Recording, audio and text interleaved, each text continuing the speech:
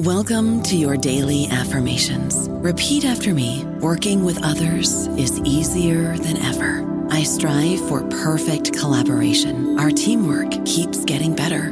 Yeah, affirmations are great, but Monday.com can really get you the teamwork you desire. Work together easily and share files, updates, data, and just about anything you want all in one platform. Affirm yes to start, or tap the banner to go to Monday.com. Hello, it is Ryan, and we could all use an extra bright spot in our day, couldn't we? Just to make up for things like sitting in traffic, doing the dishes, counting your steps, all the mundane stuff. That is why I'm such a big fan of Chumba Casino. Chumba Casino has all your favorite social casino-style games that you can play for free anytime, anywhere with daily bonuses. That should brighten your day a little. Actually, a lot. So sign up now at ChumbaCasino.com. That's ChumbaCasino.com. No purchase necessary. VGW Group. Void where prohibited by law. See terms and conditions. 18+. Hello, everybody. This is Marshall Poe. I'm the editor of the New Books Network, and I'd like to tell you that we have a new and improved website. It has two new features that we think you'll love. One of them is a vastly improved search engine, so that when you type in keywords, you'll get a bunch of episodes really quick. The other is the ability to create a listener account. And in that listener account, you can save episodes for later listening. So you can create a kind of listening list. We think these features are neat and we think you'll enjoy them. Please visit the site today. Welcome to the New Books Network. Welcome to the New Books Network. This is Alim Mahabir, your host for this podcast episode. Today, we are very grateful to be joined by Sue Ann Bharat and Alia N. Ranjit Singh, who will be speaking on their book, Dougla in the 21st Century, Adding to the Mix, published in 2021 by the University Press of Mississippi. Sue Ann Bharat is lecturer and head of the Institute for Gender and Development Studies, University of the West Indies, St. Augustine campus. And Alia N. Ranjit Singh is assistant professor in the Africana Studies Department, Brooklyn College of the City University of New York. A very warm welcome to the podcast to both of you, and I'm very excited to be talking about your book. Thank you. So happy to be here. Thank you. Indeed, we are. First off, this is a question I ask everyone. Could you please tell me a little bit more about yourself, I guess going beyond what I said in the intro, your personal story, how you came to be who you are today, and what experiences prompted you both to write Dougla in the 21st Century?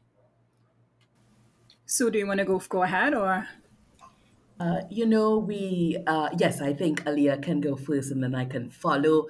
And this is how we do everything with Dougla in the 21st Century, really a team effort. So over to you, Alia. Thank you, Sue. So my name is Alia Ranjit Singh. I'm currently right now in Brooklyn, New York, where I teach at Brooklyn College, but I am from Trinidad, right, through Trini.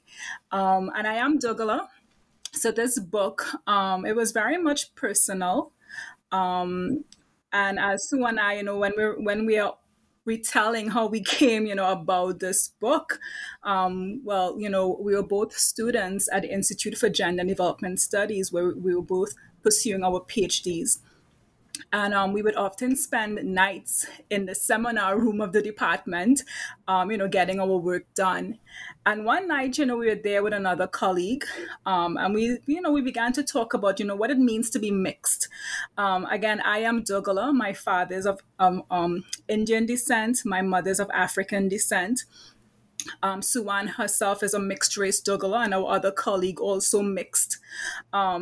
So I began to share about my own experiences, particularly looking very similar to my siblings, but they, were understood and are still in many ways understood as more of a Dougla than I am. So, we began to discuss, is, being mixed or is being Dougla more of, is it genotype? Is it phenotype? What are the very different and of course similar experiences that Douglas face in Trinidad. And out of this discussion, or these discussions, this book was born. A lot of work, a lot of, interviews with Douglas in Trinidad, Douglas in New York City. And I think it took us a couple years, to get everything done. Mm-hmm. I think for me, I've had experiences throughout my life where people, as I said before, have questioned my background, have questioned my ethnicity, have questioned if I'm truly Dougla, particularly based on the ways that they understand how a Dougla is supposed to look like, right? In terms of, phenotype, hair texture, in particular. I've had friends who have said to me, and they're talking about Dougla people. And I'm like, well, hey, I'm Dougla. And then they would say, well, no, I mean like Dougla. So again, this is why this book was, it was personal. And, I co-wrote it with the best co-author, Sue, who I'm going to pass the mic to right now. Yes, indeed. We spent a lot of time reflecting on what it meant to be mixed and what it meant to be enough. And not only in terms of mixedness, we were thinking, we were really contemplating selfhood, gender, ethnicity, class, and so much more. And for me, being, a very multiracial person in a place like Trinidad and Tobago, identifying as both mixed and identifying as Black, but encountering, as Aaliyah was saying, those experiences where people do come up and ask you some very pointed questions about your phenotype, about your heritage, about your hair and your face and your eye shape and everything, things that you might not have thought about. And with those experiences as part of, that informed our conceptualization, we decided, let's talk to Douglas or people who identify as Douglas so that they can talk about their experiences in every way. It took us, Aaliyah said several years, I think it took us a total of about 5 years to bring the story together because we really wanted it to be empirically and theoretically sound. And you would see in the book how we really did dedicate a lot of time to that. And Aaliyah and I had both fun and pain trying to make sense of what is a very complex and complicated experience, not only in the Southern Caribbean in particular, but definitely in the diaspora. So we're really happy to join you, Aleem, to talk about this because even now, after the publishing and having follow-up conversations, Douglas really do express themselves as both an experience of, great joy and fulfillment, but also living in a place of challenge and nuance and complexity. Thank you for that, great introduction. Um, I can say myself, I'm Trinidadian, and I know how direct we can be with our questions. We go straight up to their face and ask you something extremely, personal. And I think a lot of people say, we have no shame. So I think that's a question. Me personally, have also can relate to being from a family that is made up of a mix of Indian people and African people, and it's a common case throughout many people in Trinidad, in many other places in the Caribbean. That's something you do talk about in the book, and as you mentioned, the diaspora. And one of the central questions you talk about is, and as you brought up just now, what is Dougla? And I'm wondering in the book, in what ways it might be similar or different from other conceptualizations of mixedness and hybridity.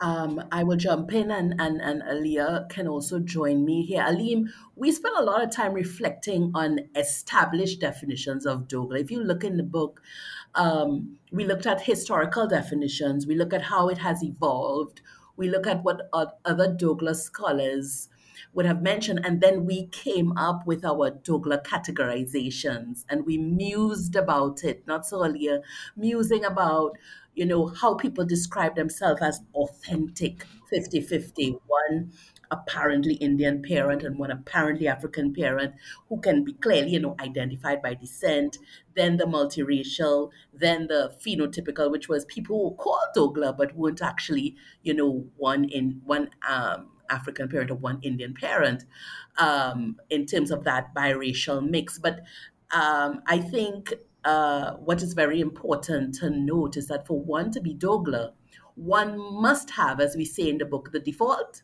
and the modifier. And one does not necessarily have to have an experience of mixedness as it engages with whiteness. And Aliyah can really elaborate on how that stands out in a place like the diaspora, that one is mixed, but one is not necessarily, mixed with white or white only. Yeah, as Sue said, the default and the modifier must very much be present. And this is why in the book we also discuss the Dougla as beyond the black-white binary. In terms of scholarship on, mixed race and mixedness, it often centers that black-white binary. And of course, the Dougla is very much beyond that. And I think what makes the Dougla, of course, is that Caribbean context, right? The Dougla was very much, formed, within the Caribbean, right? We describe the Dougla as, this 19th century post-colonial construct. So Caribbeanness is very much, important there as well. And this is why, when the Dougla migrates, the Dougla moves, crosses borders to the diaspora, we see that Douglaness isn't easily recognized. And this is why, we took a lot of time, not trying to, because I think we did it very successfully, but, very much trying to, understanding the ways in which Douglas in the diaspora make sense of themselves, again, in a space where they are not easily recognized and understood. Indeed. And Alim, I mean, we might invite you here as we tend to do, Aliyah and I, in our style, to reflect on your own experience. You said you live in a Dougla configuration coming from Trinidad and Tobago. What that experience is like for you, because we see the personal as profound and also political. So I wonder, from your experience and from reading the book, did you recognize yourself in the text? And did the discourse resonate with you as you read about what it means to be a Dougla? Just to consider your question from a very, experiential perspective. Oh, I didn't expect to get so personal, but I'm sure. Well, I'm as you talk about in the book, phenotypically Indian, but a lot of people in my family are mixed because my grandfather, my paternal grandfather, he died when my father was at a young age, and my grandmother remarried to an Afro Barbadian a migrant.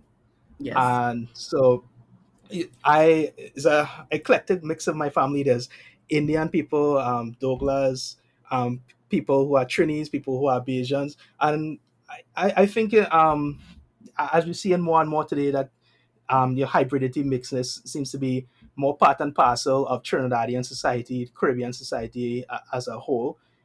Other than that, my significant other, is phenotypically black, and I know the product of our relationship, if it continues, hopefully, will be Dougla. So a big part of the reason I initially became intrigued by the book is really getting to know, the unique experiences, thoughts, and attitudes of persons who consider themselves Dougla. So it might inform my own behavior and practices if I were to become a parent, And I think the book definitely delivers on that. There's so much things I learn about, what it means, the different challenges that you talk about, even some of the painful experiences of exclusion. It's something, talking to my family members, I sort of, we talked about briefly, but we didn't go about it in depth. And getting to know that through the book, I think it was extremely resonant, and it had a lot of thought-provoking ideas and useful recommendations that I could, probably, impart on my children in the future, if that happens. So I thank you for doing that and for writing the book. That's great news, and I think that the Douglas we spoke to, right, Aliyah, it would touch their heart, because I think that was their intent. Someone like yourself, who can deal with the next generation of Douglas.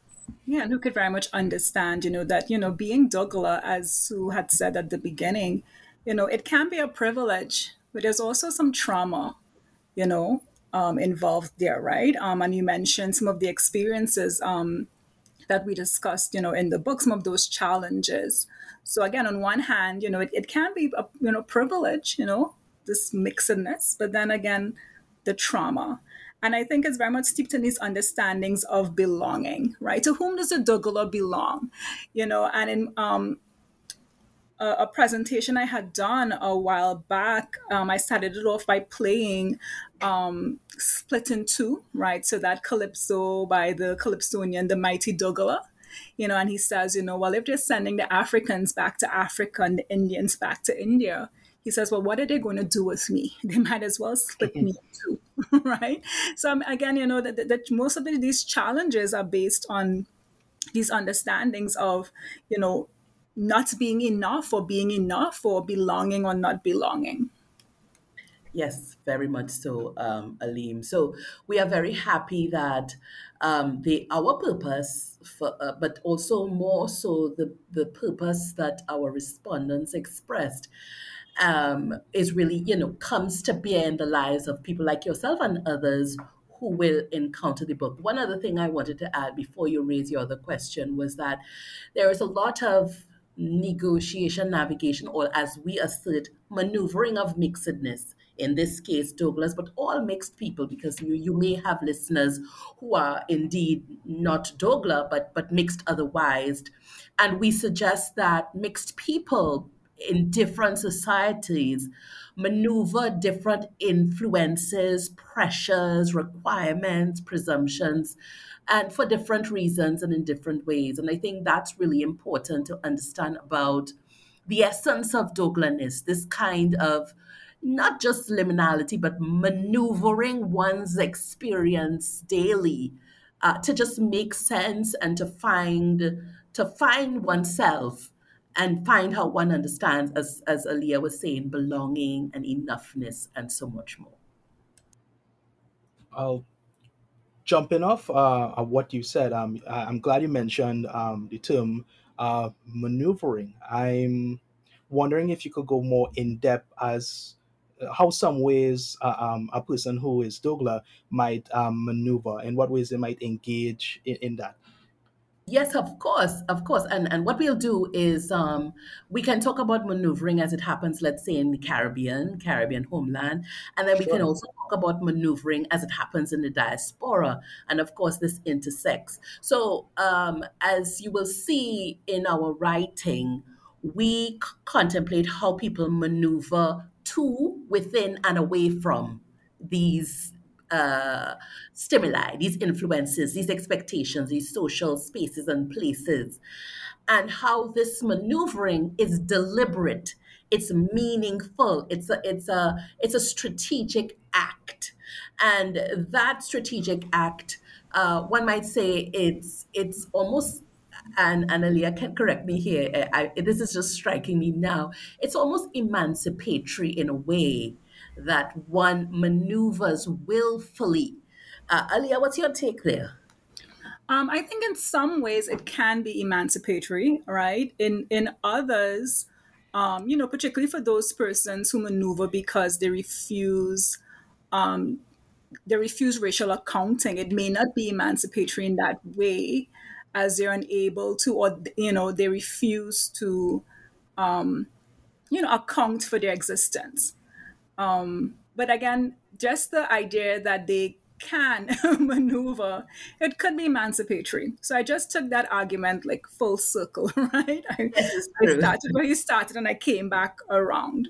Yeah, it could be. Yeah.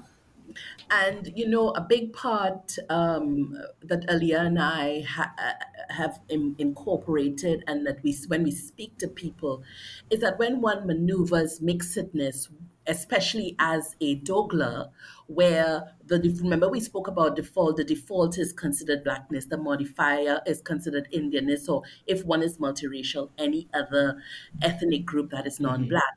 One also maneuvers anti-blackness.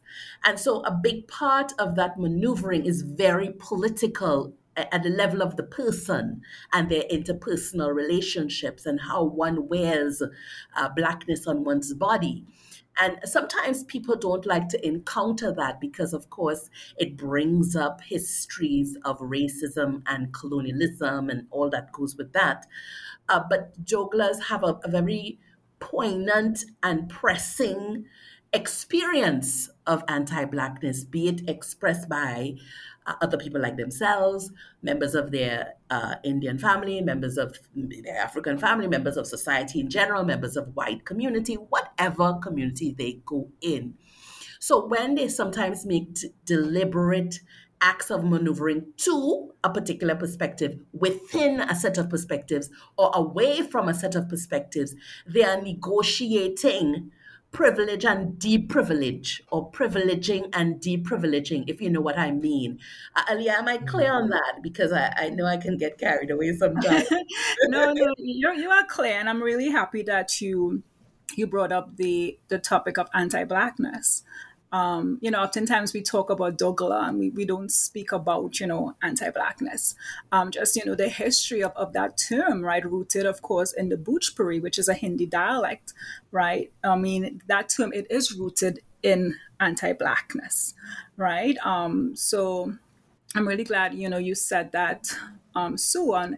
I completely, agree with you, right? So, this maneuvering, which may occur as a move to a racial system or a move, from or move, within these.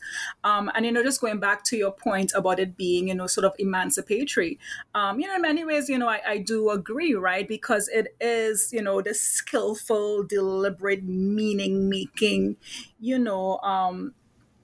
act that jugglers can very much engage in.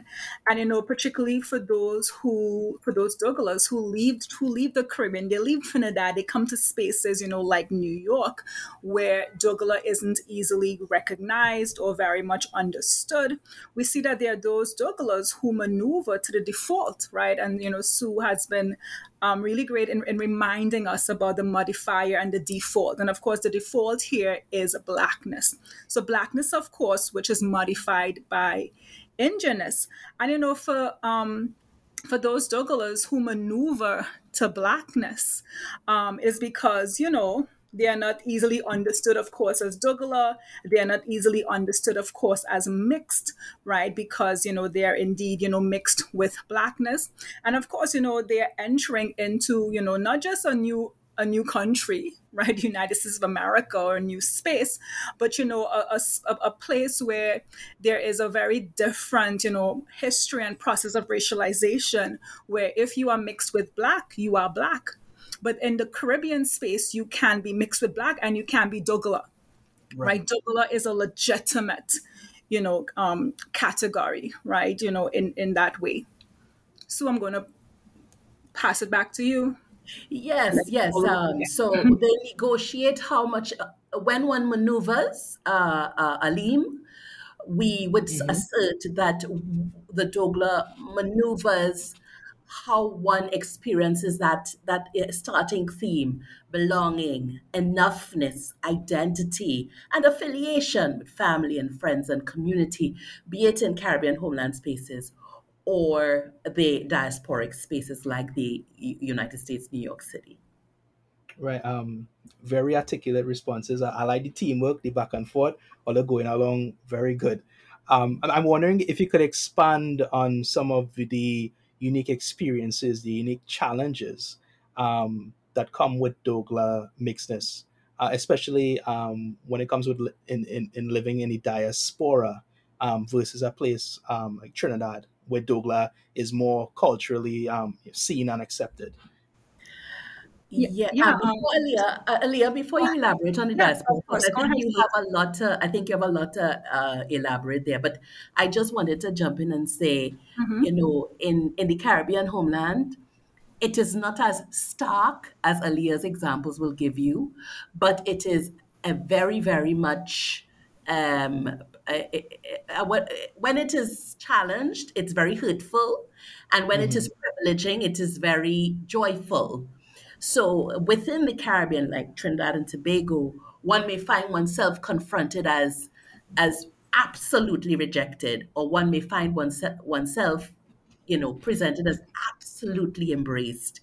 And I just wanted to put that as a little background layer and then turn you over to Aaliyah to really talk about what is that pressing kind of negotiation in the diaspora. Yeah, thank you so much for that, Sue, because as you were speaking, I was reminded of that one interview of that young woman who, in her interview, she spoke about, of course, being Dougal in Trinidad. She attended convent, and there was privilege, that came with being mixed, and of course, being in very in privileged spaces in Trinidad.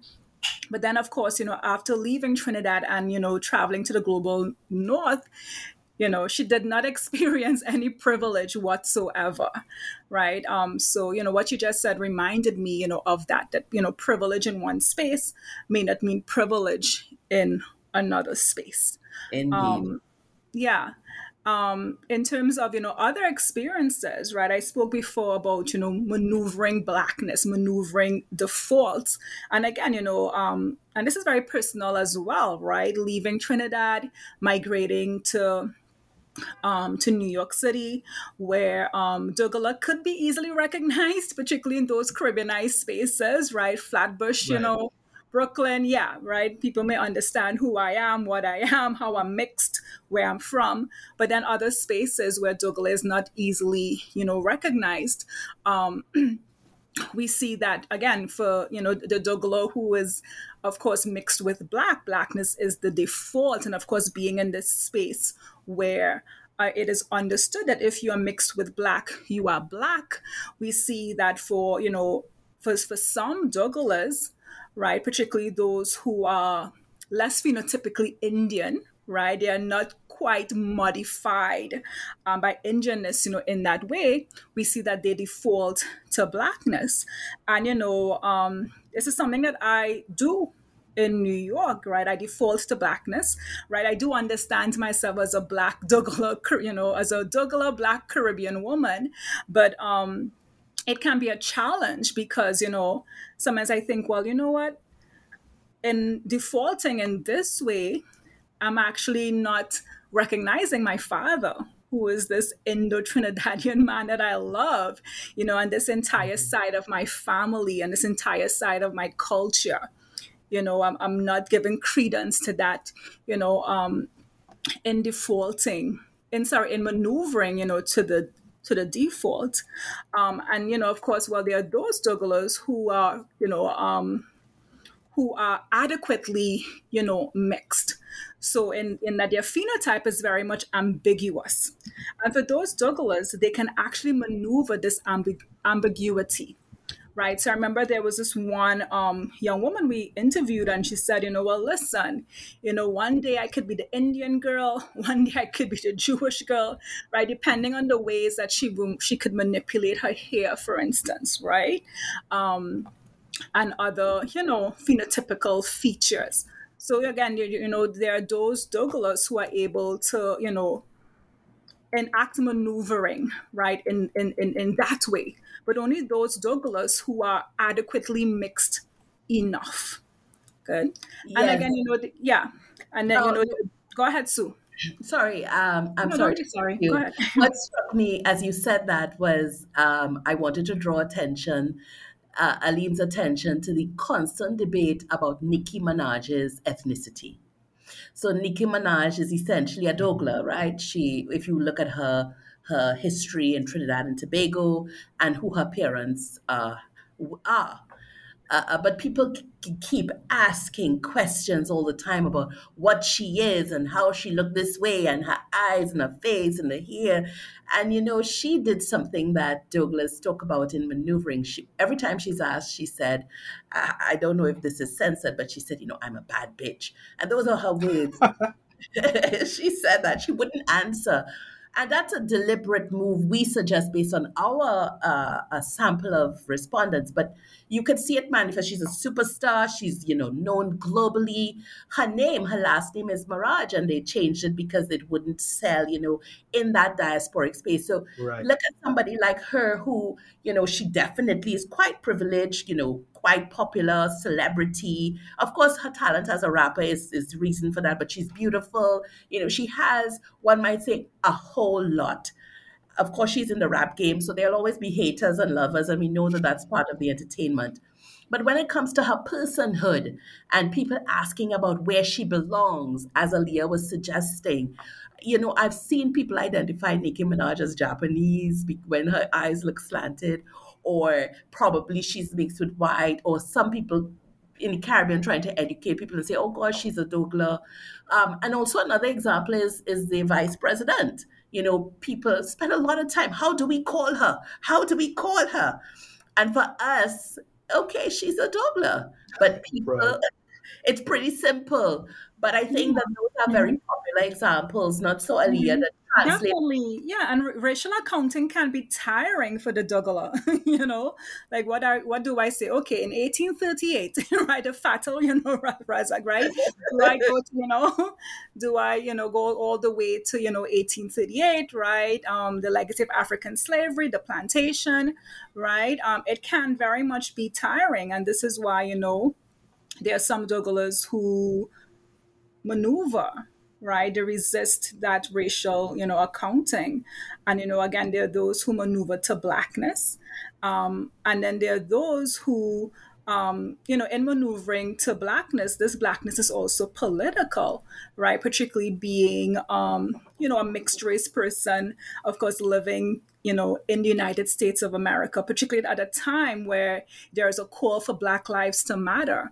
And of course, understanding, oneself, in this space, as I don't want to say understanding oneself as Black, which I do, right? But, this realization that the privilege that you may have held in Trinidad, you do not hold it here, right? That you are a non-white body in the United States of America, and you will be regarded as such. So there are those who default to this political blackness right here, in the US as well. I don't know about you, but I'm very busy and I don't have a lot of time to cook. That's why I subscribe to Factor. Eating better is easy with Factor's delicious, ready-to-eat meals. Every fresh, never frozen meal is chef-crafted, dietitian approved, and ready to go in just 2 minutes. You'll have over 35 different options to choose from every week, including Calorie Smart, Protein Plus, and Keto. These are 2-minute meals. Factor meals are ready to eat and heat, so there's no prepping, cooking, or cleanup needed. They're flexible for your schedule. Get as much or as little as you need by choosing your meals every week. Factor's the perfect solution if you're looking for fast, premium options with no cooking required. Sign up and save. We've done the math, and this is important. Factor is less expensive than takeout, and every meal is dietitian approved to be nutritious and delicious. Head to factormeals.com/NBN50 and use code NBN50 to get 50% off. That's code NBN50 at factormeals.com/NBN50 to get 50% off. Yeah, I agree with you when it comes to the examples you raised of Nicki Minaj and Kamala, the president of the U.S. I think we do in Trinidad or in the Caribbean at large, where Dougla identities make up at least some persons in the population, a significant proportion of the population. We do tend to take for granted that those people are Dougla, but at the same time, is often by the black-white, sort of narrative is often used to describe them in Western cultures, and you could, and I also like the example you give of how they Nicki Minaj, they maneuver these identities to their advantage. And as Aaliyah also alluded to, at the same time, there still are these, very conflicting and complex feelings surrounding identity. And I think you mentioned at one point just now, a lot of participants posed the question, am I mixed enough? I think in the book, you say that fundamentally, I have a quote here, fundamentally, Douglas must be Indian enough to be Dougla, At another point in the book, you mentioned the Douglas body can be said to not be African enough, not Indian enough, not mixed enough. So I'm wondering if you could, unpack more some of these underlying dynamics that bring about these questions about being enough in the first place. Yes, of course. Aliyah wrapped up her last observations about the diaspora, talking about political blackness, and that kind of circles this whole idea of am I mixed enough, which, by the way, was our starting research question, right? Um, if where one occupies a mixed body, a Douglas body that can look different, as our colleague Fern Luan Regis, who wrote about the Trinidad Douglas, and every Douglas does not look the same way. I think I spoke poor grammar there, but forgive me. Douglas look different, and and one looks different within the same family. Aliyah was talking about her own personal experience. And fundamentally, what happens is that when it comes to mixedness, because of the history and the politics of that history around Africanness and Indianness, because of racisms and rejection that occurs of blackness, even ideas of Indian purity, etc. For one to be Douglas, of course, one would be mixed with blackness, Africanness, i.e., uh, but one must be sufficiently modified.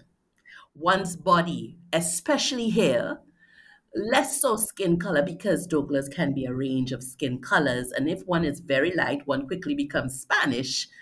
And if one is very dark, one is closer to Africanness than anything else. But hair texture modifies. So that person must be sufficiently modified to be seeing the mixedness on their body. And I will give you an example of what I mean. A few years ago, I went to an establishment in Trinidad. I don't want to call establishments because this is public. And I was just really, I was getting some keys. And I stood there and I signed my name, Sue Ann Barrett, and I'm just minding my own business. And the proprietor was looking at me very intensely, and I thought it was odd. I thought maybe something was up with my clothes or I had something on my face. And this woman is an Indian woman who was looking at me, and she was looking at me and looking. And then as I paid and the item was ready, she said, "Oh, I see the parrot now. You was a kind of Douglas." And I was like, I was like, yeah, I'm a Trini. And I was trying not to have to engage in what was coming next, which is to kind of explain yourself. So that example showed how mixedness, that modification of what is my blackness, is read on my body by another member of my community familiar with Douglasness. Now, why is it political? If one insists, like Aliyah spoke about, I want to account for every member of my dynamic, beautiful family. And so I say that I'm mixed. I say that I'm Douglas, but my phenotype does not fall in ambiguity or closer to Indianness or other combined modifier. One might say, well, are you running away from the most marginalized? Are you a victim of anti-blackness yourself? So that's something that Douglas negotiate. Now, on the other hand, if one claims to be black and maneuvers to the default, there is a consideration of denial of who you are and how you are mixed and where you really rest. So really and truly, that being enough, one can be not enough of anything to fall anywhere, or one can be sufficiently and insufficiently at the same time, is something that changes across contexts. So I think that's what we are trying to illuminate in that section or sections across the book. Ali, I want to jump in. Yeah, I just want to correct one thing I said before. So I messed up the history. So 1838, the first Indian indentured laborers to Guyana. 1845 Trinidad. So I want to correct that. But thank you so much, Sue. And as you were talking, I was just thinking back of my own experiences, and again, this question of enough. which we, truly argue is a Douglas experience of self. And I remember being in primary school. I believe I was in standard 5, and my teacher, she didn't come that day. So the vice principal, he came to the class. I'm not sure what he was talking about. Somehow, he was like, well, all the Douglas in the class stand up. And I stood up because, I was so proud in that moment, to be, who I was, who I am, coming from, an Afro-descended mother, an Indo-descended, father. And I stood up and he told me to sit down. He said, no. No, you don't look Douglas enough. And I remember he let this one boy, stand up. This boy was actually sitting down, and he told him to stand up, right? Because apparently he looked Douglas, right? And this thing is, I remember this thing, I mean, when we talk about, being, Douglas as a privilege, but also, challenge, trauma, right? And I know this incident, it doesn't compare to, some of the stories that our respondents, told us, some of the trauma that they very much experienced. But something like that, it remains with you. If I'm not Douglas, then, what am I? And I've been to places as an adult, in Trinidad. I remember I went to a fete, and somebody came up to me and said, you know what, you would make a nice Indian woman, if you hid your hair. Like if I didn't show my hair, I would make a nice Indian woman, and Alim, at the beginning you spoke about, Trinidadians, right? We come out and we say what we gotta say. And this is what the Douglas, has to negotiate, very much, daily. So, this question about enough, as Sue said, am I, mixed enough? That was our first question. That was the question that, underscored this entire book and this research.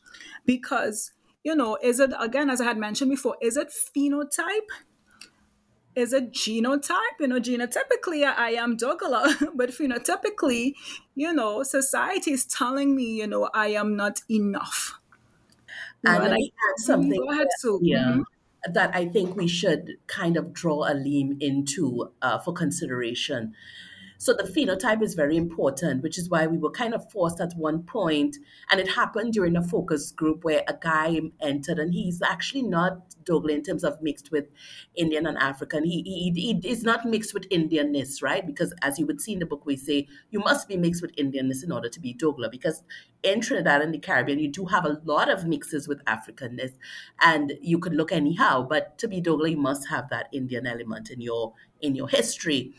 But this guy came into the room, and all the Douglas in the room thought he was a Douglas because he looked like a Douglas, whatever that look may be. And he was like, well, not really, but people always say to me, because for him, he was modified enough that mixedness is read on his body.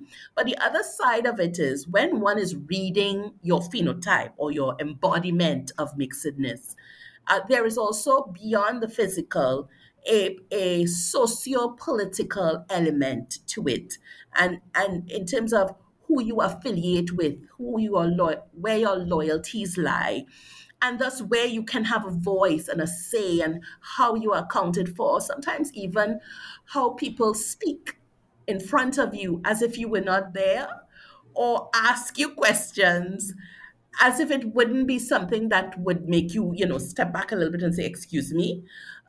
So people sometimes feel very comfortable making racist statements or asking you most personal, private details about who you are because of curiosity, or questioning how you identify and why you identify and your loyalties. Yeah, and of course in Trinidad, the most important question, well, who you're voting for. Well, yes. Who you're voting for. Yeah. And that's very poignant for Douglas, because if you experience that once in a blue moon, it's not so stressful. But when it happens all the time across context, it starts to become tiresome. And just by way of an example, I was in a space with a particular person, and that person said to me, "Well, I don't know where your loyalties lie, because you kind of mix up now. You're not pure. So what side you really rest on?"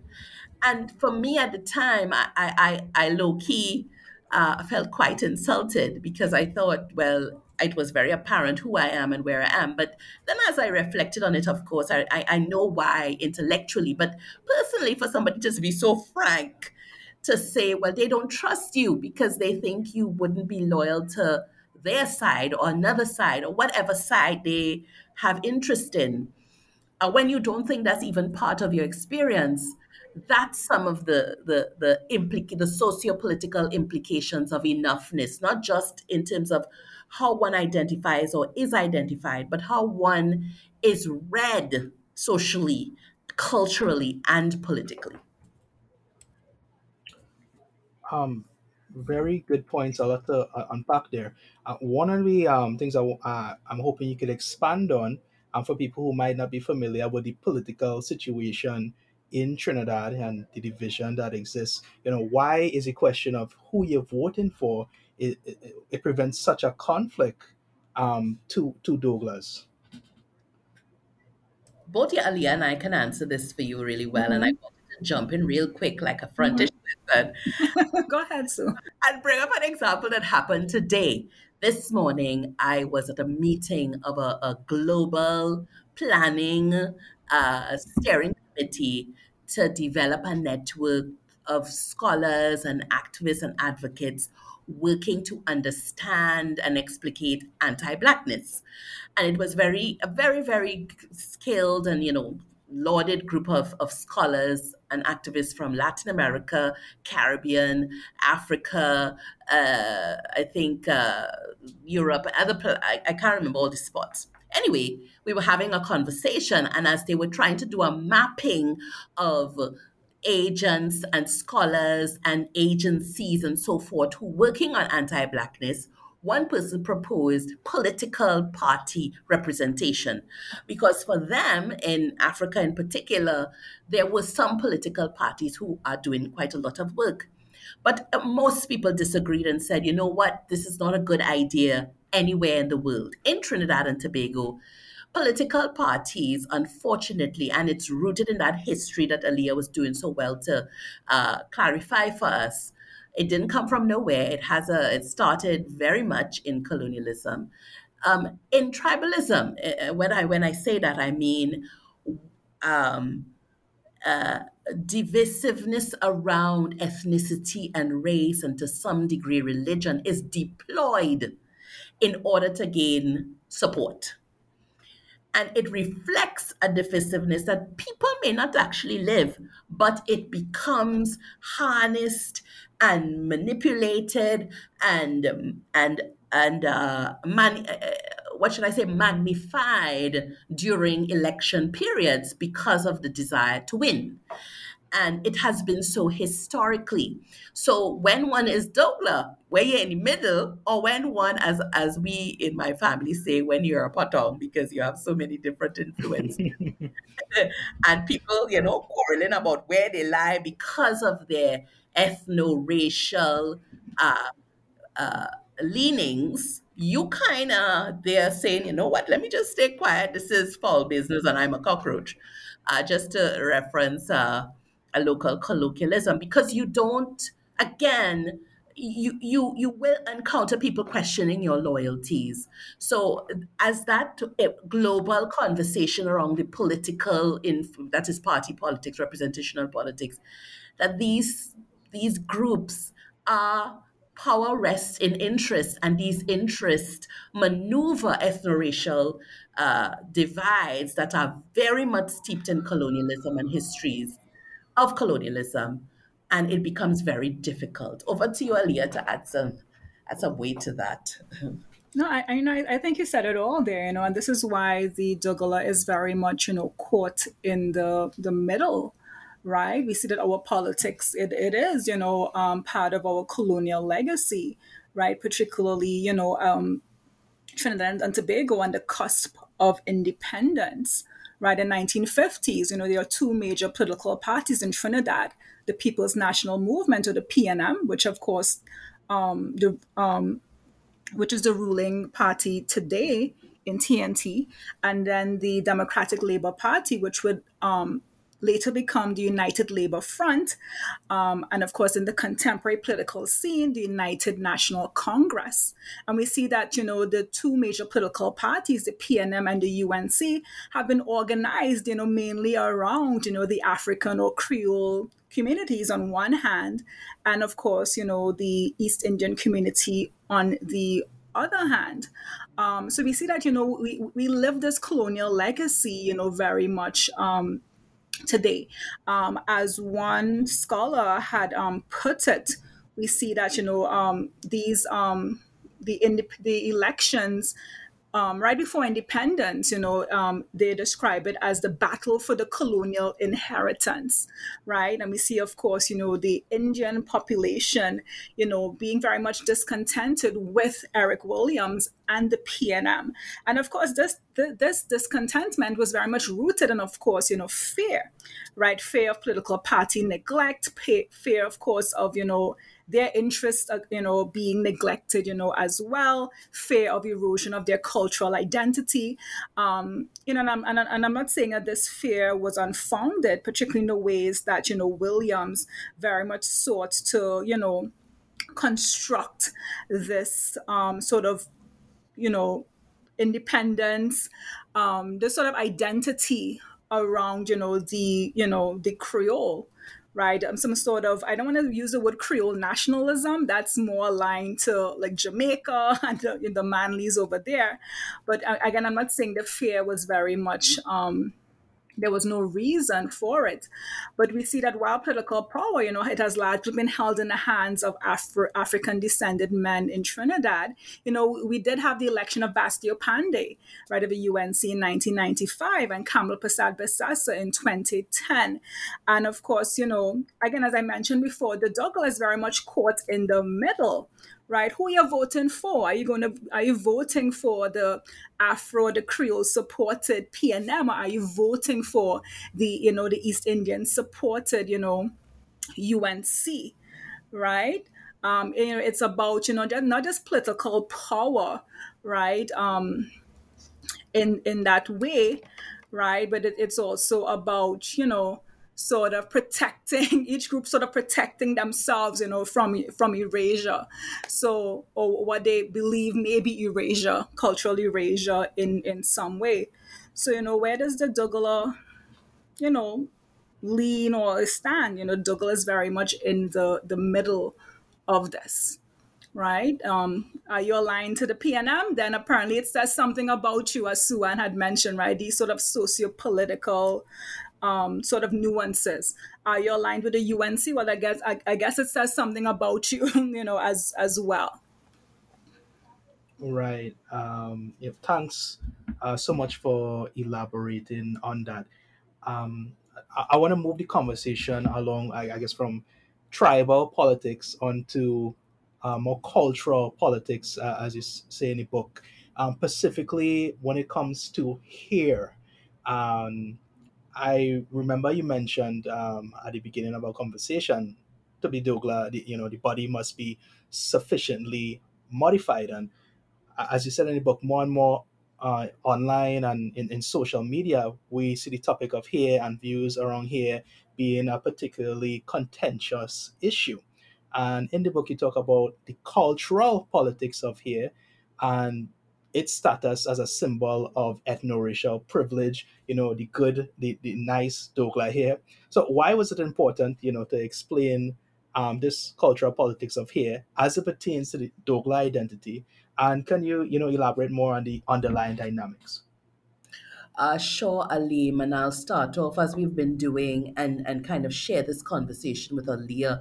When Aaliyah and I started to talk about what most reliably leads to a Douglas identification. Because as we know, Douglas are featured by quite a lot of complexity, nuance, and variation. just across the board. But hair, and other scholars have also found it, and all of the names are not coming to me, but the other scholars which are mentioned in the book, hair is the most, one might argue, or we would argue, reliable marker of Douglas mixedness. Why? Because skin color is unreliable, as one may vary, and body features and so forth may vary. Though Douglas do try to explain some trends, there are some trends across Douglas that say, oh, yeah, this is a little feature, but hair is definitely remarkably significant.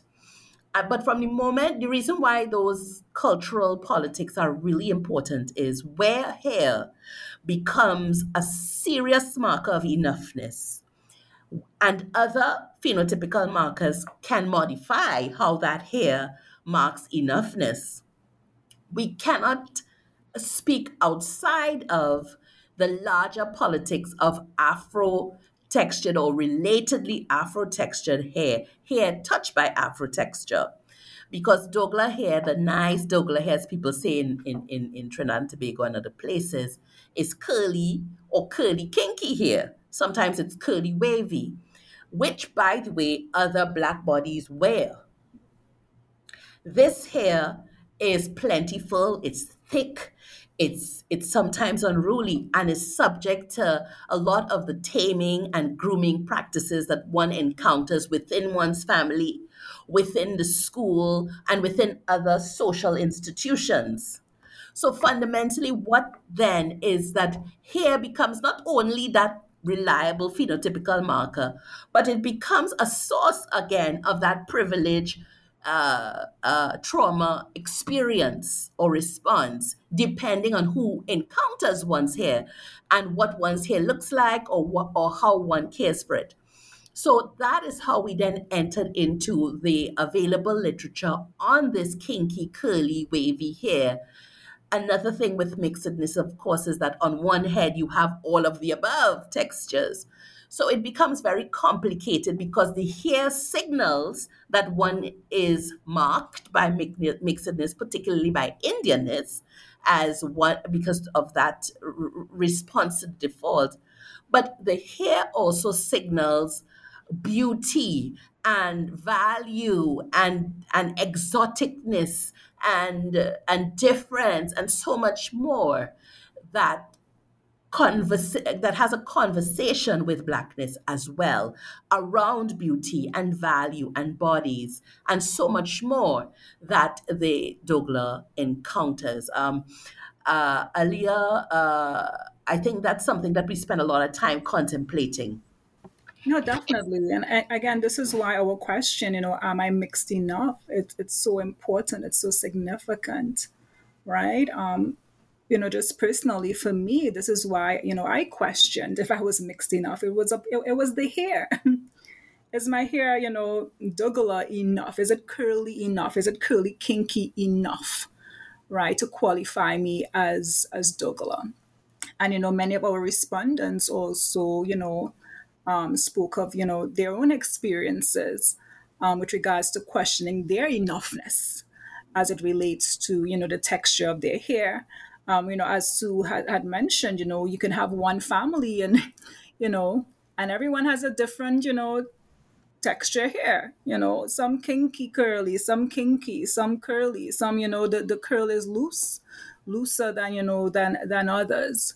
And I think this is why it was important for us to to do these interviews, right? We interviewed, was it over 100 Douglas, right? So in Trinidad and New York. Or am I exaggerating? It was over 100. I can't remember. It was 100, right? Yeah, it was quite a lot.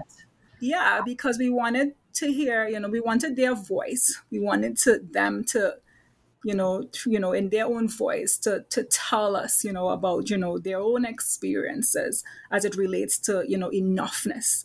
And here, the issue of the topic of hair was one of those.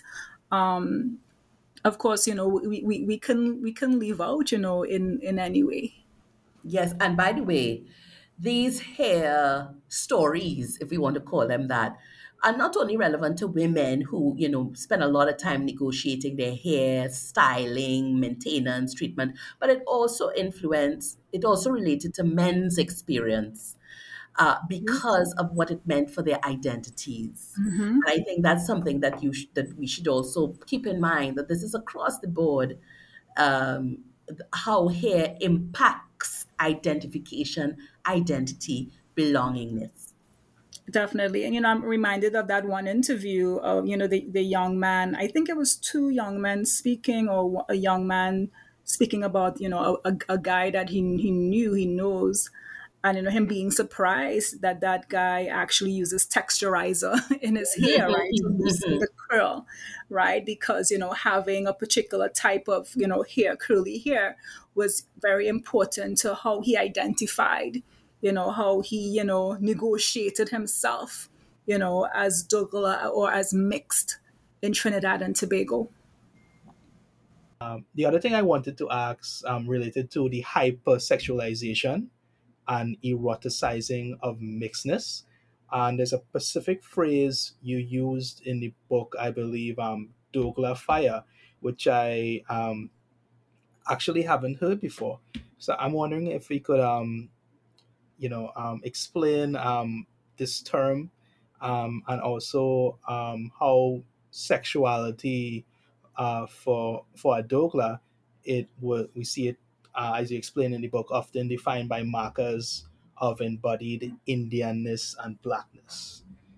Uh, I was laughing a little there because Yeah. So Aliyah this and I, is all yours. Yeah. I was Aliyah laughing too. actually were quite surprised at how the respondents made salient this idea of sexuality and the Douglas Fire. We genuinely were not even thinking about it, but they made it relevant to their lived experience, especially in Trinidad and Tobago. And essentially, Douglas Fire referred to this presumption or assumption within the society that Douglas have an insatiable appetite, if they are women, for sex, and that they are well lubricated, and that they are always willing to engage in sexual activity. This is apparently a presumption about Douglas women, and that presumption, to go back to how it's an embodiment of Indianness, is also a presumption that supposedly Indian women carry, that's a feature. And once that feature combines with their Africanness, which is strength and resilience, and they could, really, they have a lot of stamina, then the Douglas woman becomes this ideal. In terms of, as it was explained to us, in terms of the male Douglas, there is this idea about his, attractiveness and his prowess and his ability to perform sexually, because he, as one person said, he has the sweet wine and the hard pound. And I think we have the quote here in the Yeah, I book. remember. Yes. And I mean, we could not put it aside because we saw how it became gendered, but it also became very much that intersection between gender, sexuality, sex, and ethnicity. And so that privileging we've been talking about, there is a general consensus that, mixed people are quite beautiful, which is problematic in a sense, because if one is not considered beautiful and one is mixed, then how does one encounter one's mixedness? But there is this presumption that, if once one is mixed, one is beautiful and desirable. And a lot of mixed people, be they Douglas or other forms of mixedness, then see themselves put in a hierarchy of beauty, or in hierarchy of desirability, at the top or near the top. And I think one of the young ladies explained what it was like in her high school. Who came first, who came second, who came third, and so forth. And Douglas were high up there. And a lot of times it is because of this fable or reality or tale that has been told that somehow Douglas are very much hypersexual, and that hypersexuality refers to the Douglas Fire. And you know what was surprising for us, and I remember sitting one night, Aaliyah and I was working through the data where we got it from young Douglas and we even got it from older Douglas who were like, yeah, yeah, yeah, I hear that to know. I hear about the Douglas fire. We have the fire, you know. And so that's why you see we put that label in there because it's very interesting contemplation, which we couldn't elaborate more, but definitely an element that can be, as with everything else, quite privileging or quite risky when it comes to gender-based violence and sexual violence. So yes, the Douglas fire is hypersexuality and hypereroticism. Yeah, and like Sue, I had never heard about this fire. I never heard about it. I think this is why the book is important because it's their voice. It's their voice. It really, really is. I had never heard about the fire. Was so intrigued, by the fire. And as Sue had mentioned, it's not just Douglas women who are hypersexualized and eroticized. Also Douglas, men, as well. And I remember this one interview, the young man talked about being a GT boss. He could pick up girls for himself, he could pick up girls for the people, because it's the expectation, that as he is Douglas, it means that he can very much satisfy, sexually, I think Sue said it all, but I just wanted to say that I hadn't heard about the fire. And I think this is why this book is important. It's pretty much their voice, the Douglas voice. Yes. On that note, there's so much other questions I could, go into and with regards to the book, but we're on the hour, so I think we're going to have to start wrapping up. So on that note, I'll ask, what key takeaways would you like persons who read your book to glean from it? And any of you could go. Okay, I will go first. For me, it's the pressing assertion that the Douglas have made. One, a Douglas is just Douglas. Nothing more, nothing less. That complexity, that nuance, that variability, that uniqueness, that range of ways of being and doing is Douglas, and that must be embraced as a way of living ethnicity.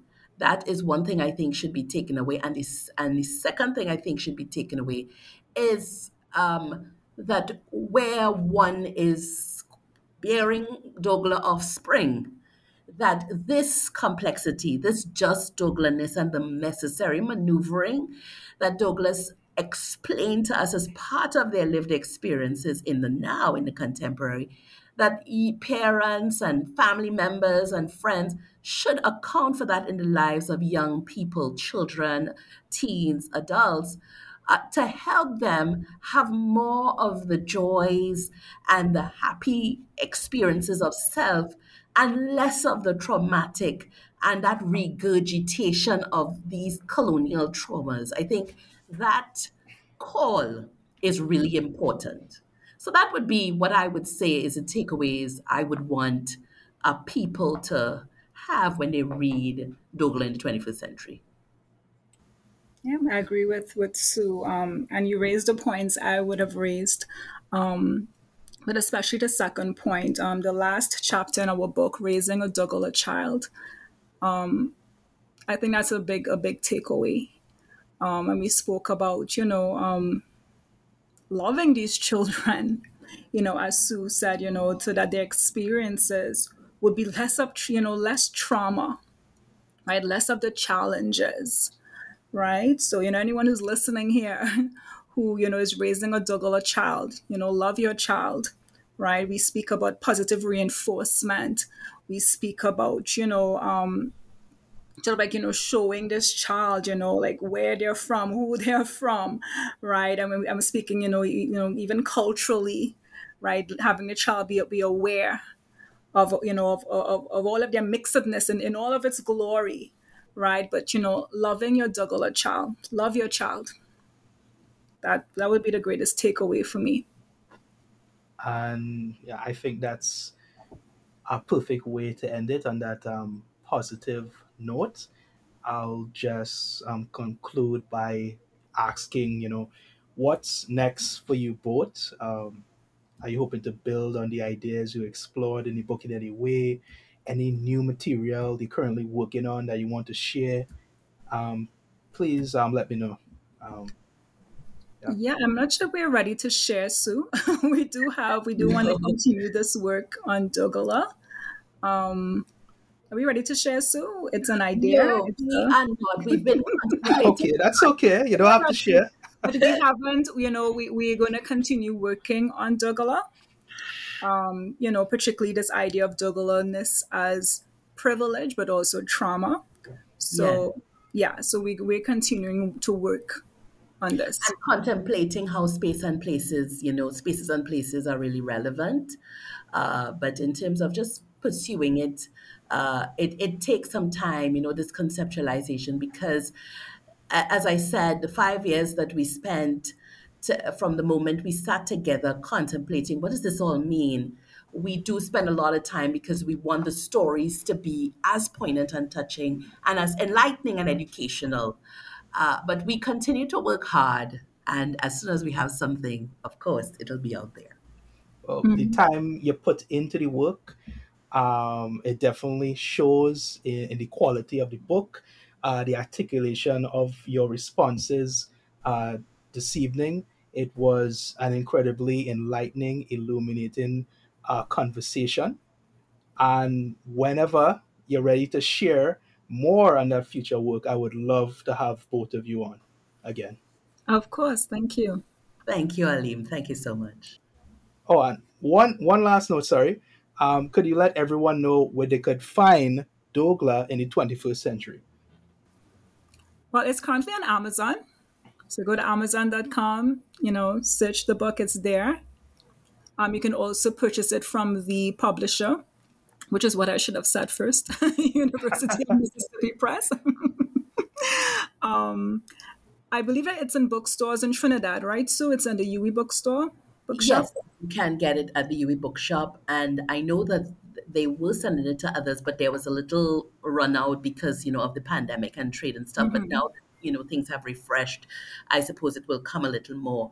So if you're in Trinidad and Tobago and you can't find it, University of Mississippi Press or Amazon, get your copy. In that order. Yeah. All right. And where can we find you? You guys online on social media, anything like that? Just visit us at our universities. Okay. You may find me. I'm on LinkedIn, so you may find me on LinkedIn. Yeah. Yes, I'm on social media, but all my social media is private, to be quite honest. But you can find me at the IGDS, on the IGDS website. Send me an email, contact me there, and I will respond. But in terms of social media, I'm not so much of a social media user, to be quite honest. Yes. Yeah, but the link, yeah. Well, that's fine. Thanks again for engaging me in conversation for what I think is turned out to be a really great podcast. And you guys enjoy the rest of your day. Take care. Thank you so much, Aleem. Thank you.